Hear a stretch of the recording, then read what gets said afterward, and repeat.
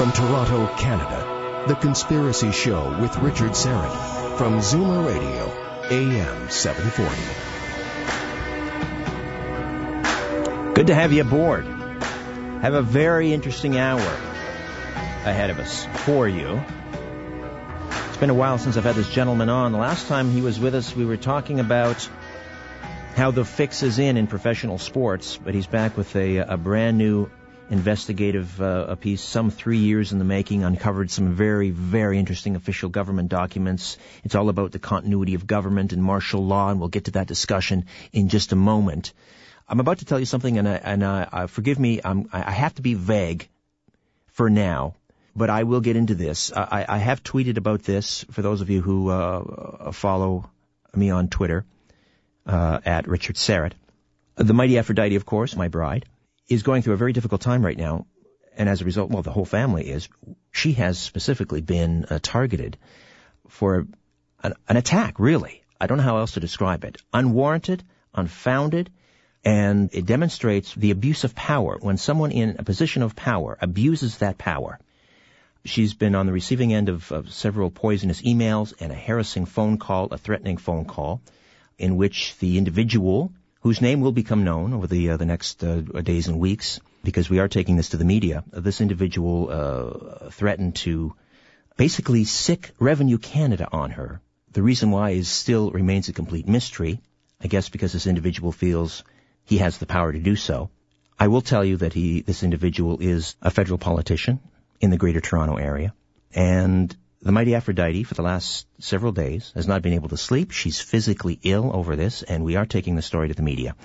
And if you want to know more, you can check out my Twitter, Richard Syrett. There's a few references there. That's all I'm going to say now. I will keep you posted, but we just feel, I don't know, some people have suggested that perhaps we're under some sort of spiritual attack. I don't know what to tell you.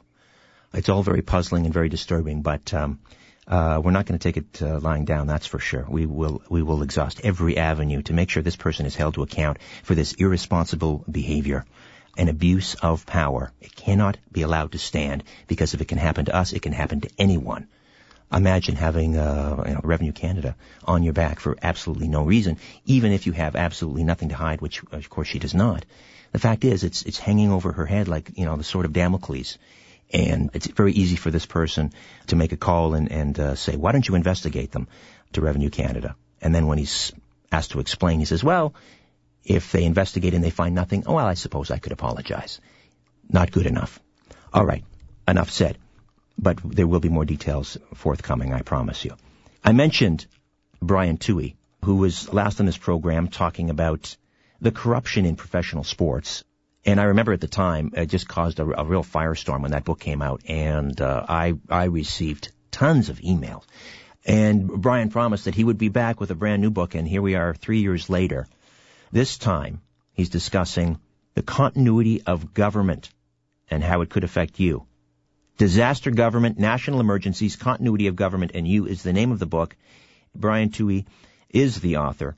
As I say, he was best known as the author of The Fix is In, the showbiz manipulation of the NFL, Major League Baseball, the NBA, NHL, and NASCAR, which was published by Feral House. This guy takes no prisoners, and it's a pleasure to have Brian back on The Conspiracy Show. How are you, my friend? Fine. How are you doing this evening, Richard? It's good to have you here. Thank you.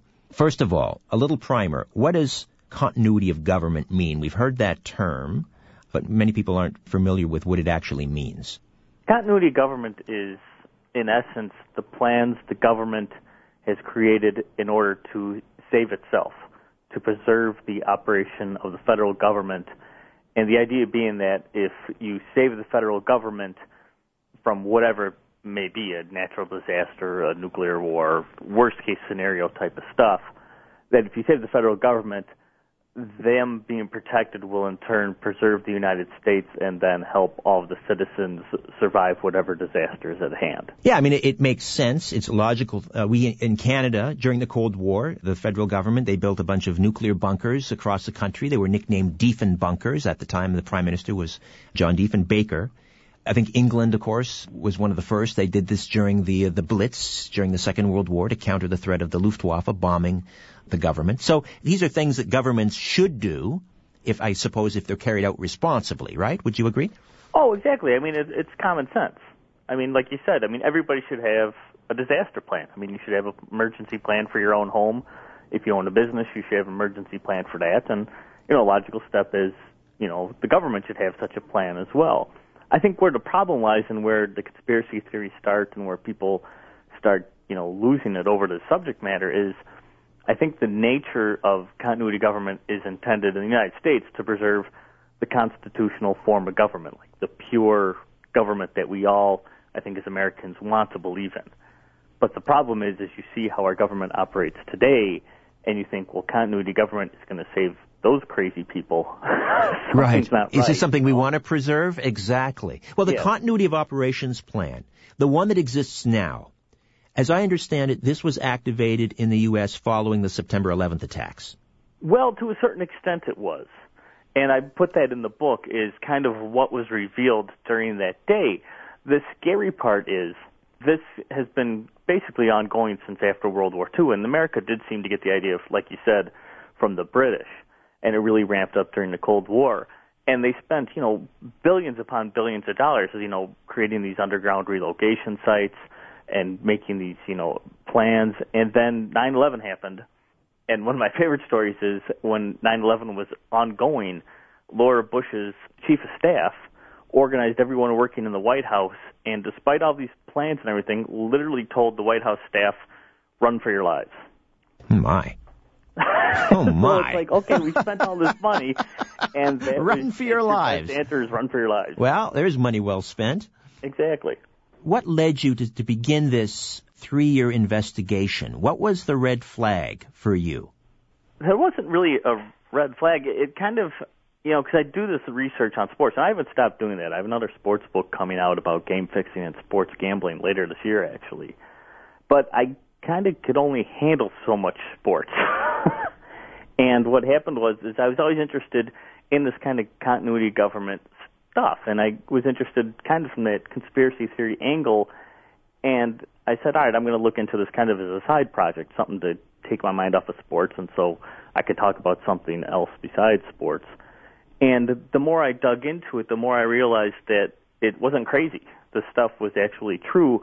And then once I started getting the actual documents from the FBI and some of these other places, stuff that was once top secret, and saw really what was going on, I was like, okay, I have to do something with this information, and I have to put it out there because I can't find a book about this information as thorough as what I hope disaster government is for readers. Brian, you can't do a conspiracy program like I have, I guess going on 13 years, without hearing these stories about FEMA camps, basically these holding centers that are being prepared for U.S. dissidents in case of some sort of civil unrest or economic meltdown. The U.S. ordering tens of thousands of coffins in case of some, again, national emergency, civil unrest. Were you uncovering evidence of these sorts of things? To a certain extent. The FEMA camp thing, it's kind of almost like continuity government. It makes sense on one level, and on another level it doesn't. I mean, if you read the actual bill, the idea was pretty sound. I mean, when we saw what happened with Hurricane Katrina and how it displaced literally 1 million or more people in the Gulf Coast, they had nowhere to go. They had nowhere to stay, with all the damage that was done. And, so the government's response, FEMA's response, was so haphazard. They were giving them gift cards and putting them into trailers that wound up having formaldehyde levels that were like 5 times the legal limit, or they were putting people in hotels. Somebody said, okay, well, maybe we should make some sort of kind of like hotels for these people to go to when a disaster like this happens. And to a certain extent, that makes sense. But then the vagueness of the bill that was proposed and the vagueness in a lot of this stuff allows for other things to be possible. And that's where the conspiracy thing comes in. Because they're not defined clearly, you could say, well, if you wanted to round up dissenters, and part of the thing I do talk about in the book is the fact is there is such a program in place to round up dissenters, and it's been one for many years. Then you start putting 2 and 2 together and wondering, well, what's really going on? Brian Tuohy is with us, the author of Disaster Government, National Emergencies, Continuity of Government, and You. One of the things you talk about is in the event of nuclear war or some other national emergency, but it doesn't necessarily need to be anything so catastrophic because, again, these plans are so vague, and the power rests in the executive branch. Is that correct? Totally. And that's the troublesome thing is Congress has basically given all this power to the president. And the funny part is a lot of they refer to it in the documents as saying they want to preserve enduring constitutional freedom. But the fact is, the irony is that to do that, they're giving all the power to the president, which is completely unconstitutional. Right. So he or she, depending on who is in the White House, they would basically rule by edict, like a Caesar. Exactly. Now, the vagueness, again, going back to what kind of a national emergency, you're saying the vagueness of this continuity plan wouldn't necessarily require a true national emergency. Give me some examples, some of the things that could happen that could be interpreted by the wrong president, as you point out, that could basically kickstart this continuity program. Well, the problem is no one's defined what national emergency means, what one is. And you'd be hard-pressed if you ask people. I mean, right now, the United States of America is under 25 separate ongoing national emergencies.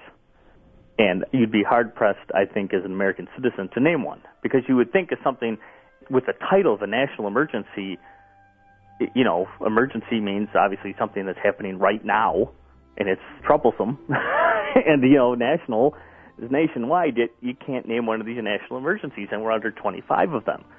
That's what really kind of tripped me further going down this rabbit hole. Well, let's talk about that when we come back, Brian. Let's talk about some of these national emergencies that residents of the United States are already living under and may not be aware, and what sort of event might trigger essentially martial law, a president announcing a series of measures by edict, by decree, that would end up, suspending civil liberties and subjecting people to, who knows, internment in one of these FEMA camps, and what else this might imply. Brian Tuohy, again, author of Disaster Government, National Emergencies, Continuity of Government, and You. Phone lines available to you here on The Conspiracy Show. Stay with us.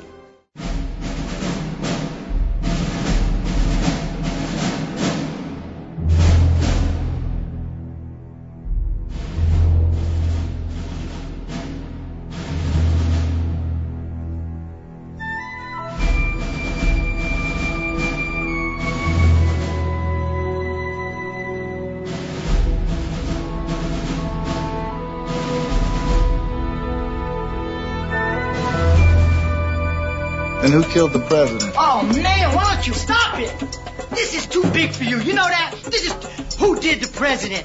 It's a mystery wrapped in a riddle inside an enigma. Shooters don't even know. Don't you get it? The world is being pulled over your eyes. This is The Conspiracy Show with Richard Serrett. Welcome back. Brian Tuohy is with us, the author of Disaster Government, National Emergencies, Continuity of Government, and You. And I suppose, on the one hand, we shouldn't be surprised that resting with the executive branch of the federal government in the United States is the authority to essentially suspend the Constitution and suspend civil liberties in the case of some national emergency, given that we now have an executive branch with the authority to assassinate U.S. citizens. There's an area that's so vague that some have interpreted it to mean that even on U.S. soil, the president could order the assassination of basically anyone he decides to, anyone that he considers to be a terrorist. We shouldn't then be surprised that these sorts of things are going on. Now, Brian, you mentioned before the break that the U.S. is currently living under 25 national emergencies. Can you expound on that a little bit? Well, no one ever defined what a national emergency was. The closest that any president came was with Ronald Reagan. And during his administration, a lot of times they would call it a national security emergency. And that made a big difference because basically what it was then was anything that threatened national security, therefore could basically be deemed an emergency, and then the government could react to it as it deemed necessary. But that got eliminated after the Reagan years, and it just became a national emergency again. And what's a national emergency today is nothing what I think people would think of. I mean, Hurricane Katrina was not a national emergency. The superstorm or Hurricane Sandy, however you want to call it, was not a national emergency. But yet the conditions in Zimbabwe or the conditions in Burma or the conditions in Colombia, these are all national emergencies right now. 9/11, which basically, as far as I was concerned, ended that day, is still a national emergency today. How would the situation in Burma or Zimbabwe How is it a national emergency, right? Yes, constitute a national emergency. Well, you should ask President Obama, because I can't figure it out myself. I think what it is the Korean War was a national emergency. Not the war itself, but the situation in Korea, which led to the war, was a national emergency. I think what it is today is it's the same kind of thing. Making Iran a national emergency allows the government, if it wants to, basically send in the troops and, send in the drones and all that sort of thing, and because it threatens potentially our national security. And I think that's what it all boils down to now, is it's basically almost like a pretense to war. Could the president, under the Continuity of Government Act, or plan, essentially dissolve the House of Representatives, the Congress, call off elections, suspend elections? In a very real way, basically everything is set up for a legal coup. A legal coup. The government. It's like all the dominoes are set up. It's just a matter of tipping them over. Now, the problem would be, for example, with Obama, it'd be really hard, I think, to start those dominoes falling with the conditions in Zimbabwe as your excuse. You'd have to have people line up on your side, and I think you'd have a hard time selling that one. But given something else, given another 9/11 type of circumstance, well, then things could completely change. But, we are sort of seeing this process unfolding in slow motion. One could call it a coup d'etat in slow motion. They've essentially suspended habeas corpus. I mentioned the president having the authority to assassinate U.S. citizens. So there goes, I believe that's the fifth, is that the Fifth Amendment? Or the Fourth Amendment? Sorry, the Fourth Amendment? Yep. We've got due process out the window. Illegal search and seizure. We had, up until recently, I believe, FBI agents could write their own warrants, enter into somebody's house, and if the person under investigation spoke to anybody about it, they could be thrown in jail. It sounds like it's already happening. Yeah, it's a little frightening. I admit, yeah, it's being an American, so it doesn't make you feel too good. One of the things I dug up with this book was there used to be an Emergency Detention Act and an Emergency Detention Plan, and this dated back to the 60s, and I got the FBI files that proved this is not a make-believe thing. It's real. And what the FBI had an issue with was not the fact that there was basically 100,000 Americans back in the 60s under the government's constant surveillance, and that given a national emergency, the FBI was tasked with rounding up about 15,000 of those people and arresting them, no matter what they were doing, if they were breaking the law or not, or just sitting in their house. They were basically deemed dissenters and potential troublemakers and needed to be arrested. The FBI's problem with the whole thing wasn't that this existed, but how they were going to actually round up 15,000 people at the drop of a hat. That was their concern. None of the other stuff was a concern. That was the concern, is how are we going to do this? Right. And that's increased. Now we have, things like the no-fly list, and I think it's, the TIDE program that monitors some, 1.5 million Americans, and there's maybe even a bigger database called Maine Corps that potentially monitors 8 million Americans who are deemed potential terrorists, and again, given the right set of circumstances, could be rounded up at the drop of a hat. And if you listen to, I believe it was an official with Homeland Security, whose name escapes me, it'll come to me, but she talked about, the list could include, for example, people who talk about owning gold, not owning fiat currency, but forget about storing U.S. dollars, buy gold. That person could be considered a terrorist. Someone who voted for Ron Paul could be declared a terrorist. Someone who is very pro-life or pro-gun, whether or not you agree or disagree with that person, they could be considered a terrorist. So does this list still exist, and is it possible, for example, to find out if you're on this list? As far as I know, it does still exist. In fact, you and I are probably on it. Of that I have no doubt. But to access it, I don't think anybody on the outside has a chance to do that, because it's one of those things that can be neither confirmed nor denied, and that's the way they want it. And that's the problem with a lot of these programs I talk about in the book. You talk about the vagueness of it all. Back when continuity government and the idea of surviving a nuclear war started and really took a foothold was back in the Kennedy administration, and he issued 19 executive orders directed at all the department heads basically, and told them to get ready for nuclear war and how to respond to it, and look into how to claim certain things, how to stockpile certain things, how to ration certain things, and he was very specific in his orders. And since then, Nixon rewrote it, Reagan rewrote it, and then Obama rewrote it, the same basic plan, but as each successive president rewrote it, it got more and more vague and just kind of more generalized, which gave, obviously, the people in charge way more leeway to do what they think was necessary. And that's where it gets kind of, again, scary.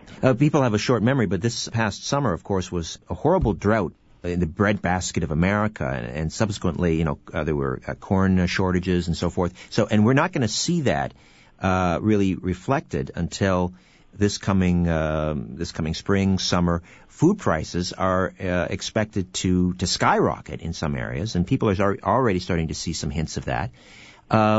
What happens in the case of food shortages under this continuity of government a plan? Talk to me about their plan for food rationing and that sort of thing. Well, again, it's all kind of vague now. Now, see, something like that, like the drought, for example, wasn't a national emergency. Again, that was like no concern, even though, again, it's going to affect probably everybody in the country way more than the conditions in, Belarus are going to affect everyone in the country. But that's not considered a national emergency, but Belarus is. But within these continuity government programs, if the president deems it so, they can do a lot of things. I mean, they can ration food, water, energy.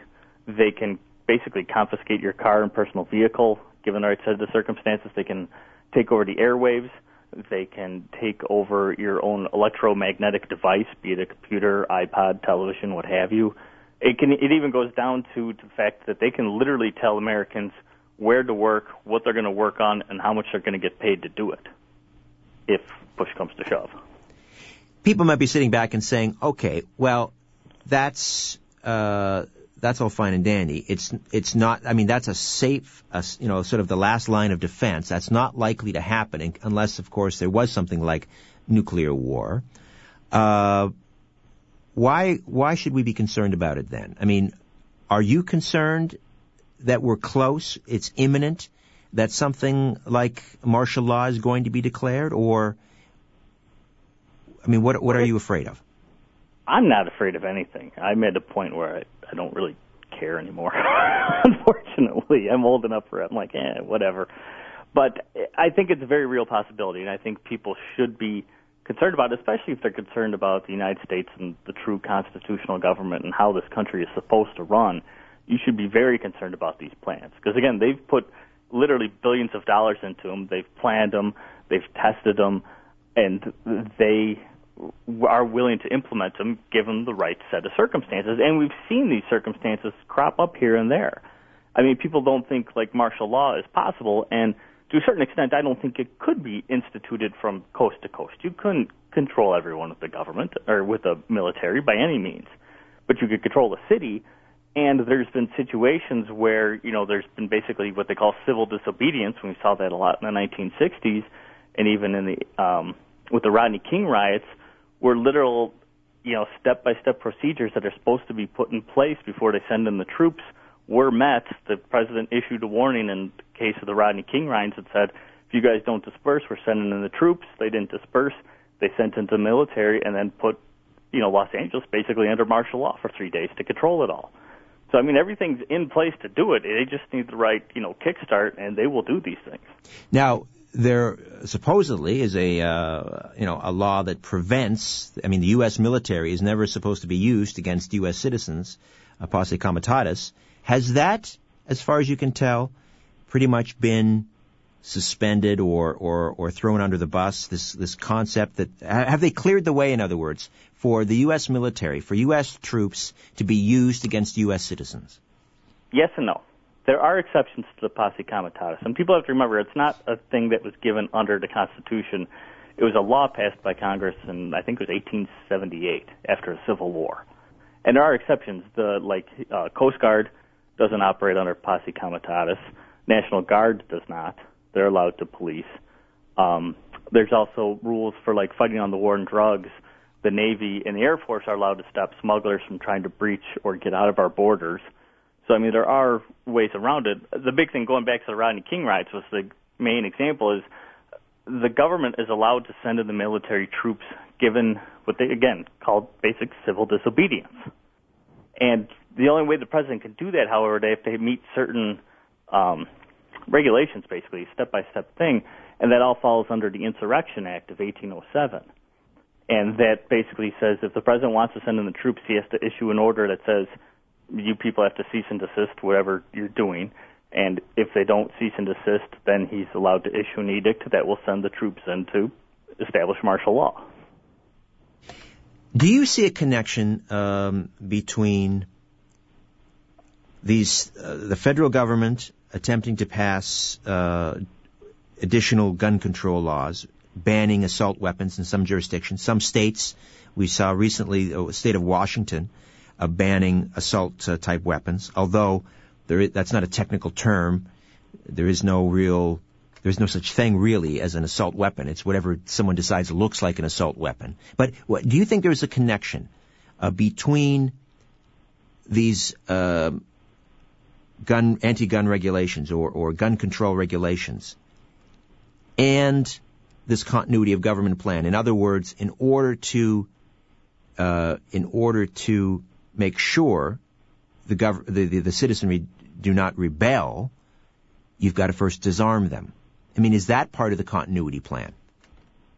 It's interesting, and I only thought about this after the book was actually released, which was just about a month ago.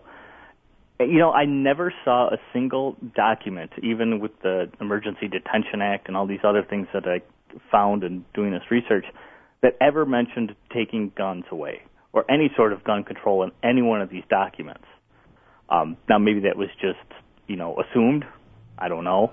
But how they kind of defined everything else to a T at certain times, you would think somewhere along the line somebody who said, oh, by the way, we have to go get everybody's guns if we're going to do any of this. But at the same time, the roundup of guns, in my opinion, doesn't make sense unless they do want to basically stop our ability to revolt against what our own government is. All right. With that crashing note, we'll take a time out and come back with Brian Tuohy, author of Disaster Government, right here on The Conspiracy Show. Don't go away.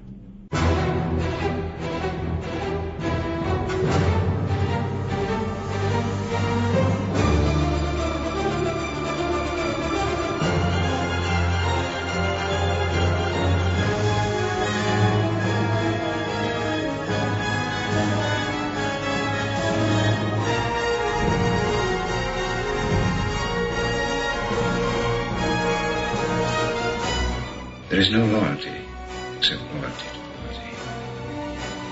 There is no love except love of paper. All competing pleasures we will destroy. If you want a vision of the future, Winston, imagine a boot stamping on a human face forever. Fasten your seatbelt and put your tray in the upright position.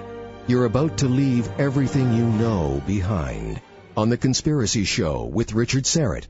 Can't remember the movie that the line is from. If you want a vision of the future, imagine a boot stomping on your face forever. That's thank you, Dan, in the other room, 1984. Hey, Dan Ellison, my old technical producer, is back on the board for one night only. Dan was my very first technical op here at AM 740, the flagship station. Here in Toronto. And then after a couple of years, I guess, of hearing the truth, it drove him to distraction, and he had to get out and find himself, and left the show and traveled to PEI and then across the country, and has just joined us here on the show while our regular producer, Tim, is taking so much needed time off. You can only do this show for so long, and then it gets to you. I tell you. Anyway, welcome, Dan. Good to have you aboard. Brian Tuohy is also with us, the author of Disaster Government, National Emergencies, Continuity of Government, and You. Let me just crib here from the back cover, because this really says it all. There's the book. Okay. Do you have a plan in the event of an emergency? The federal government does. Only its continuity of government operations during a national emergency involve rationing food, water, and energy, confiscating your personal vehicle, controlling the media, and telling you where to work and for what wage, while our leaders in the United States sit safely ensconced within bases buried deep underground. Sound like a conspiracy theory? Unfortunately, these are the facts as revealed by the government's own top-secret files within the pages of Disaster Government. Now, Brian, what did you uncover in terms of where these underground bunkers and so forth would be? What kind of facilities are being made available to members of the executive branch and their family? Are they already in place? Do we know where they are? Yes and no. It's kind of one of the funny, ironic parts of this is there's two main underground bases that are known, that are huge, supposedly. One's Mount Weather, and the other one's known as Raven Rock, or Site R. And Raven Rock is basically the alternate site for the Pentagon, and that's about 6 miles from Camp David. And allegedly there's a tunnel that connects Camp David to Raven Rock. So if the president was at Camp David, he could be whisked underground to Raven Rock to be safe.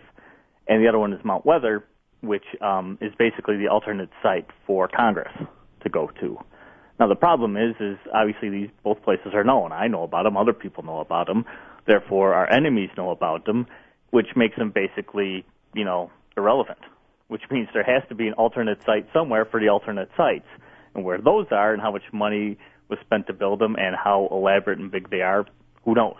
But they're got to be out there because you can't rely on the known knowns to protect you in the event of emergency. Is there a budget for the continuity of government plans? For example, would you be able to ascertain how much money is being funneled into the construction of these huge underground bunkers, or is this part of the Black Ops program? Oh, this is completely Black Ops. This is off the table. This is top secret type stuff. I mean, one of the known ones you can actually visit an underground site is at the Greenbrier Hotel, which I believe is in West Virginia. And the federal government actually funded the Greenbrier to build an extra wing onto the hotel so at the same time they could build this underground base. And that was supposed to be one of the original relocation sites for members of Congress. And now people can go visit it because it got outed by, I think it was Ted Gupp of the Washington Post. I think he was the one who outed it in the 1990s, so they had to build another one somewhere.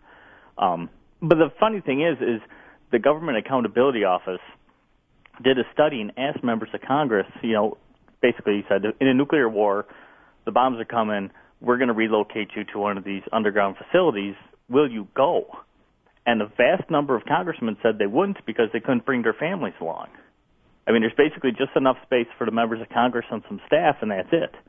And a lot of the people said they wouldn't even go and fulfill their posts, which, again, makes you wonder, well, is all this necessary? Is it worth spending these billions of dollars upon, or what?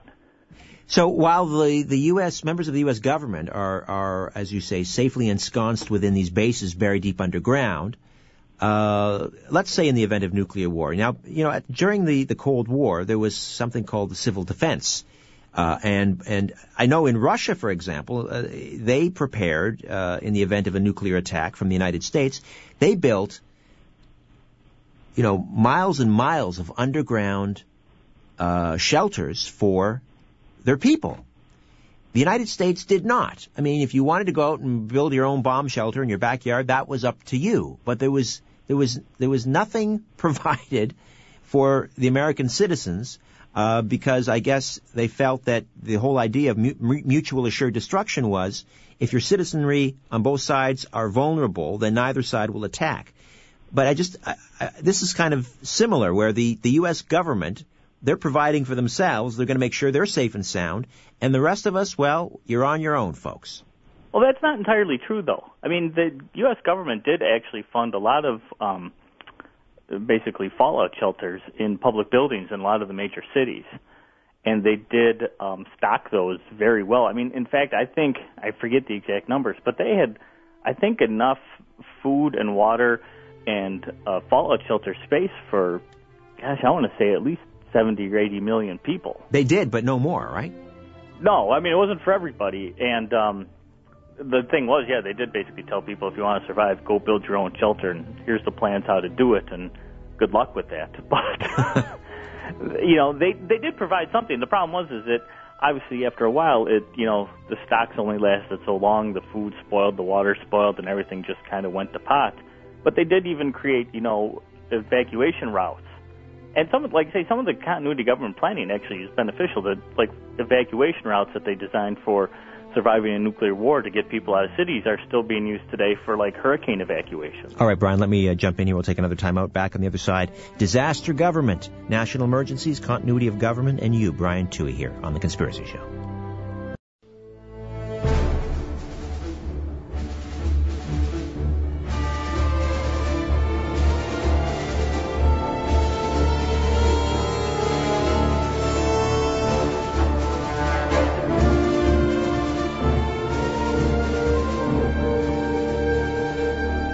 Take a look around. What do you really see? This is where you can tell all about it. This is The Conspiracy Show with Richard Serrett. Brian Tuohy stays with us for a few moments yet as The Conspiracy Show winds down for another week.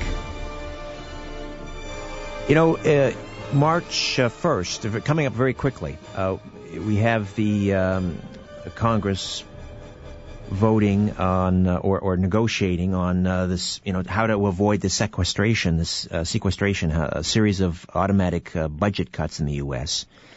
And this constant haranguing about, voting on raising the debt ceiling and so forth. I seem to recall that back in 2008, when the whole crash sort of started, President Obama, newly minted President Obama, I guess this was in 2009, asking Congress to approve this major bailout. They called it a stimulus package. Most of the money went to the banks. And there was a congressman, if memory serves, who came out and said that he was threatened if he didn't vote for it, that there would be martial law declared in the United States. Do you remember that? Yeah, I do recall that. And here we are again. I'm wondering, with the U.S., some say on the verge of economic collapse and going into default and so forth, and these automatic budget cuts, some say could send the U.S. tail spinning back into maybe even a depression. Could this be sort of the linchpin that could lead to something like martial law? Let's say the Congress, the Democrats and Republicans can't get together. They can't come into an agreement, and these automatic budget cuts come in and sends the U.S. into another major recession. Could something like that be the linchpin for this martial law to be called? I think it would be a very good tipping point. I mean, a very good starting, to get that snowball going, because if that did occur, then I think you would see, the type of civil unrest that, people get angry, mobs form, that sort of thing. It could be looked at as a potential revolution, and that kicks in the Insurrection Act, and then they can send in the troops. Because, it makes you wonder, as an American, like for myself, which I didn't realize, is, never before in America's history did we have a standing army meant to basically patrol the United States, but we have that now in U.S. NORTHCOM, which is based in Colorado, which is, of course, basically the center of the United States. And given the right set of circumstances, there's upwards of perhaps as many as 20,000 troops stationed for U.S. NORTHCOM, which means, if New York City goes up in a riot or some sort of other, perceived threat, then we could send the troops in to quell it. And then that's just more of the snowball. It just keeps going from there, which is the kind of a scary situation, and you're right. Given just a couple of weeks from now, that could happen. Well, given that many of the U.S. forces, of course, are overseas, the U.S. has, I believe, over 100 bases in places like Indonesia, the Philippines, in the Great Horn of Africa, you name it, that they wouldn't have enough troops here. And some people have noted these rather interesting military exercises where you have Russian soldiers over on U.S. soil conducting military exercises. Is that part of the plan, maybe even another way of skirting around posse comitatus, to use foreign troops against U.S. citizens? I never found anything in the documentation that noted as such, but I think it's a very real possibility, because one of the arguments that a lot of people have was that there would be no way that, a U.S. soldier would fire upon a U.S. citizen, although even the Army studied this and found that actually there are a lot of number of U.S. soldiers who would fire upon U.S. citizens given the go code. But, yeah, exactly. If you bring in UN troops or NATO forces or something like that, like our troops have been used in other countries, why can't that happen to us? Just because we assume it can't doesn't mean it won't. This is a total nightmare scenario, and the way I see it happening, it's the old proverbial, frog that's placed in a pot of cold water, and you slowly turn up the heat, and the frog doesn't even realize it, but he just notices the water getting warmer and warmer, and before the frog knows it, he's basically been poached. So, are these things, in your mind, are they happening slowly, surreptitiously behind the scenes? We mentioned the suspension of habeas corpus. That's one of the first things that happens under a declaration of martial law. But it's already essentially happened under the Patriot Act. So, how do you seeing this breaking out? Is it just gradually, incrementally, or is it going to happen basically overnight? The president comes on and says, I'm declaring a national state of emergency, and we're suspending the Constitution. Well, I hope neither one transpires. Obviously, obviously. But I think a more effective way of doing it is the slow play. I think that because, more people just kind of get distracted and lose interest, and they don't realize what's going on. And, I think that's one of the things I try to show in the book, that there's a lot of things that are going on. Like, for example, we're under 25 national emergencies, and we don't know it. That's something that people should be aware of, and you should realize what the government can do if such a situation is occurring, and it is ongoing right now. I think if you did it, like you said, all overnight, where, bam, boom, this happens, and we declare martial law, and, UN troops are here, then you get into just exactly like a nightmare scenario, and I don't think that benefits the powers that be. It doesn't benefit the American citizens. It doesn't help anybody. I think the slow play would be the smarter play if that's the way you're going to do it. But when you got everything lined up, like I point out in the book, you have it all lined up. All you need is that one moment to start the dominoes falling. And is there a mechanism in place for basically scaling back or getting back to normal once martial law is declared, or once civil liberties are suspended, or the Constitution is suspended, or is that totally left up to the discretion of the Caesar, the president? The way it's written is it's totally up to, like you said, the Caesar. It's totally up to who's in charge. There's no scale back moment where it says after certain. The only thing that exists was, I think it's in the Stafford Disaster Act, where it does allow basically military troops to help in the event of a disaster like a hurricane, but only for 10 days. And then after 10 days, basically another edict has to be issued to give them another 10 days or more time to work on said disaster. But that's the only limiting factor that I ever found in any of these documents that say, hey, this is supposed to end, even with a national emergency. The funny part with a national emergency is the National Emergency Act in 1976 was supposed to limit every national emergency to just 1 year, because obviously with emergency, it shouldn't go on forever. Yet a lot of the national emergencies we're under, like the one from 9/11, well, that's over a decade old, and it keeps getting renewed every year, and a lot of these do. That's why we're under so many of them, because they never end. They're like perpetual. And that's what the National Emergencies Act was supposed to do. It was supposed to end that sort of behavior, but it didn't. It actually made it increase exponentially. So is there any mechanism for the legislative branch to institute any sort of checks and balances? Could they pass a law which would severely restrict the executive branch's power in this regard? Well, they shouldn't really have to. That's the sad part. What's happened is Congress has basically continually given this stuff over to the president to do. They basically said in the event of emergency, and again, this to a certain extent it makes sense. In the event of a real emergency, like a nuclear war, you can't wait for Congress to get together, have a vote, have an argument, and figure out what's right and what's wrong. You have to act now. And the problem is they just continually giving all this power over to the president, which basically puts them into like a dictatorship, because they're not using their checks and balances like they should, and the Supreme Court hasn't done anything either to eliminate this sort of behavior.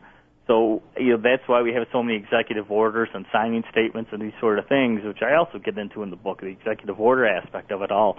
That's given the president the power to act over and above his stated capacity. What happens to, now, I don't know exactly what the, what military officers, pledge to do when they assume their command. But I know, for example, we know the president is sworn to uphold the Constitution. If individuals in the Pentagon, generals in the Pentagon, are they not sworn to uphold the Constitution? And if so, how do they reconcile that when they're given an order from the president to carry out this act? I mean, isn't that a kind of a conflict? Aren't they conflicted at that point? Do I uphold the Constitution, or do I follow the orders from this new dictator? Well, that is going to be where the rubber meets the road. That's going to be the telling tale. You're right, because the military people are sworn to uphold the Constitution and defend it from all enemies, foreign and domestic.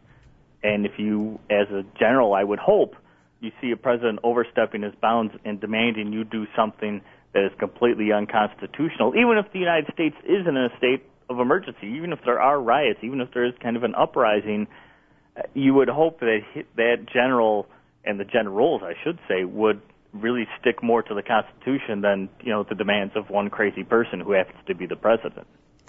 So what we could see then, if the executive branch attempted to invoke martial law, we could see a civil war. We could see certain flag officers in the military and the people under their command siding with the Constitution, and certain military people and those under their command siding with the president / dictator.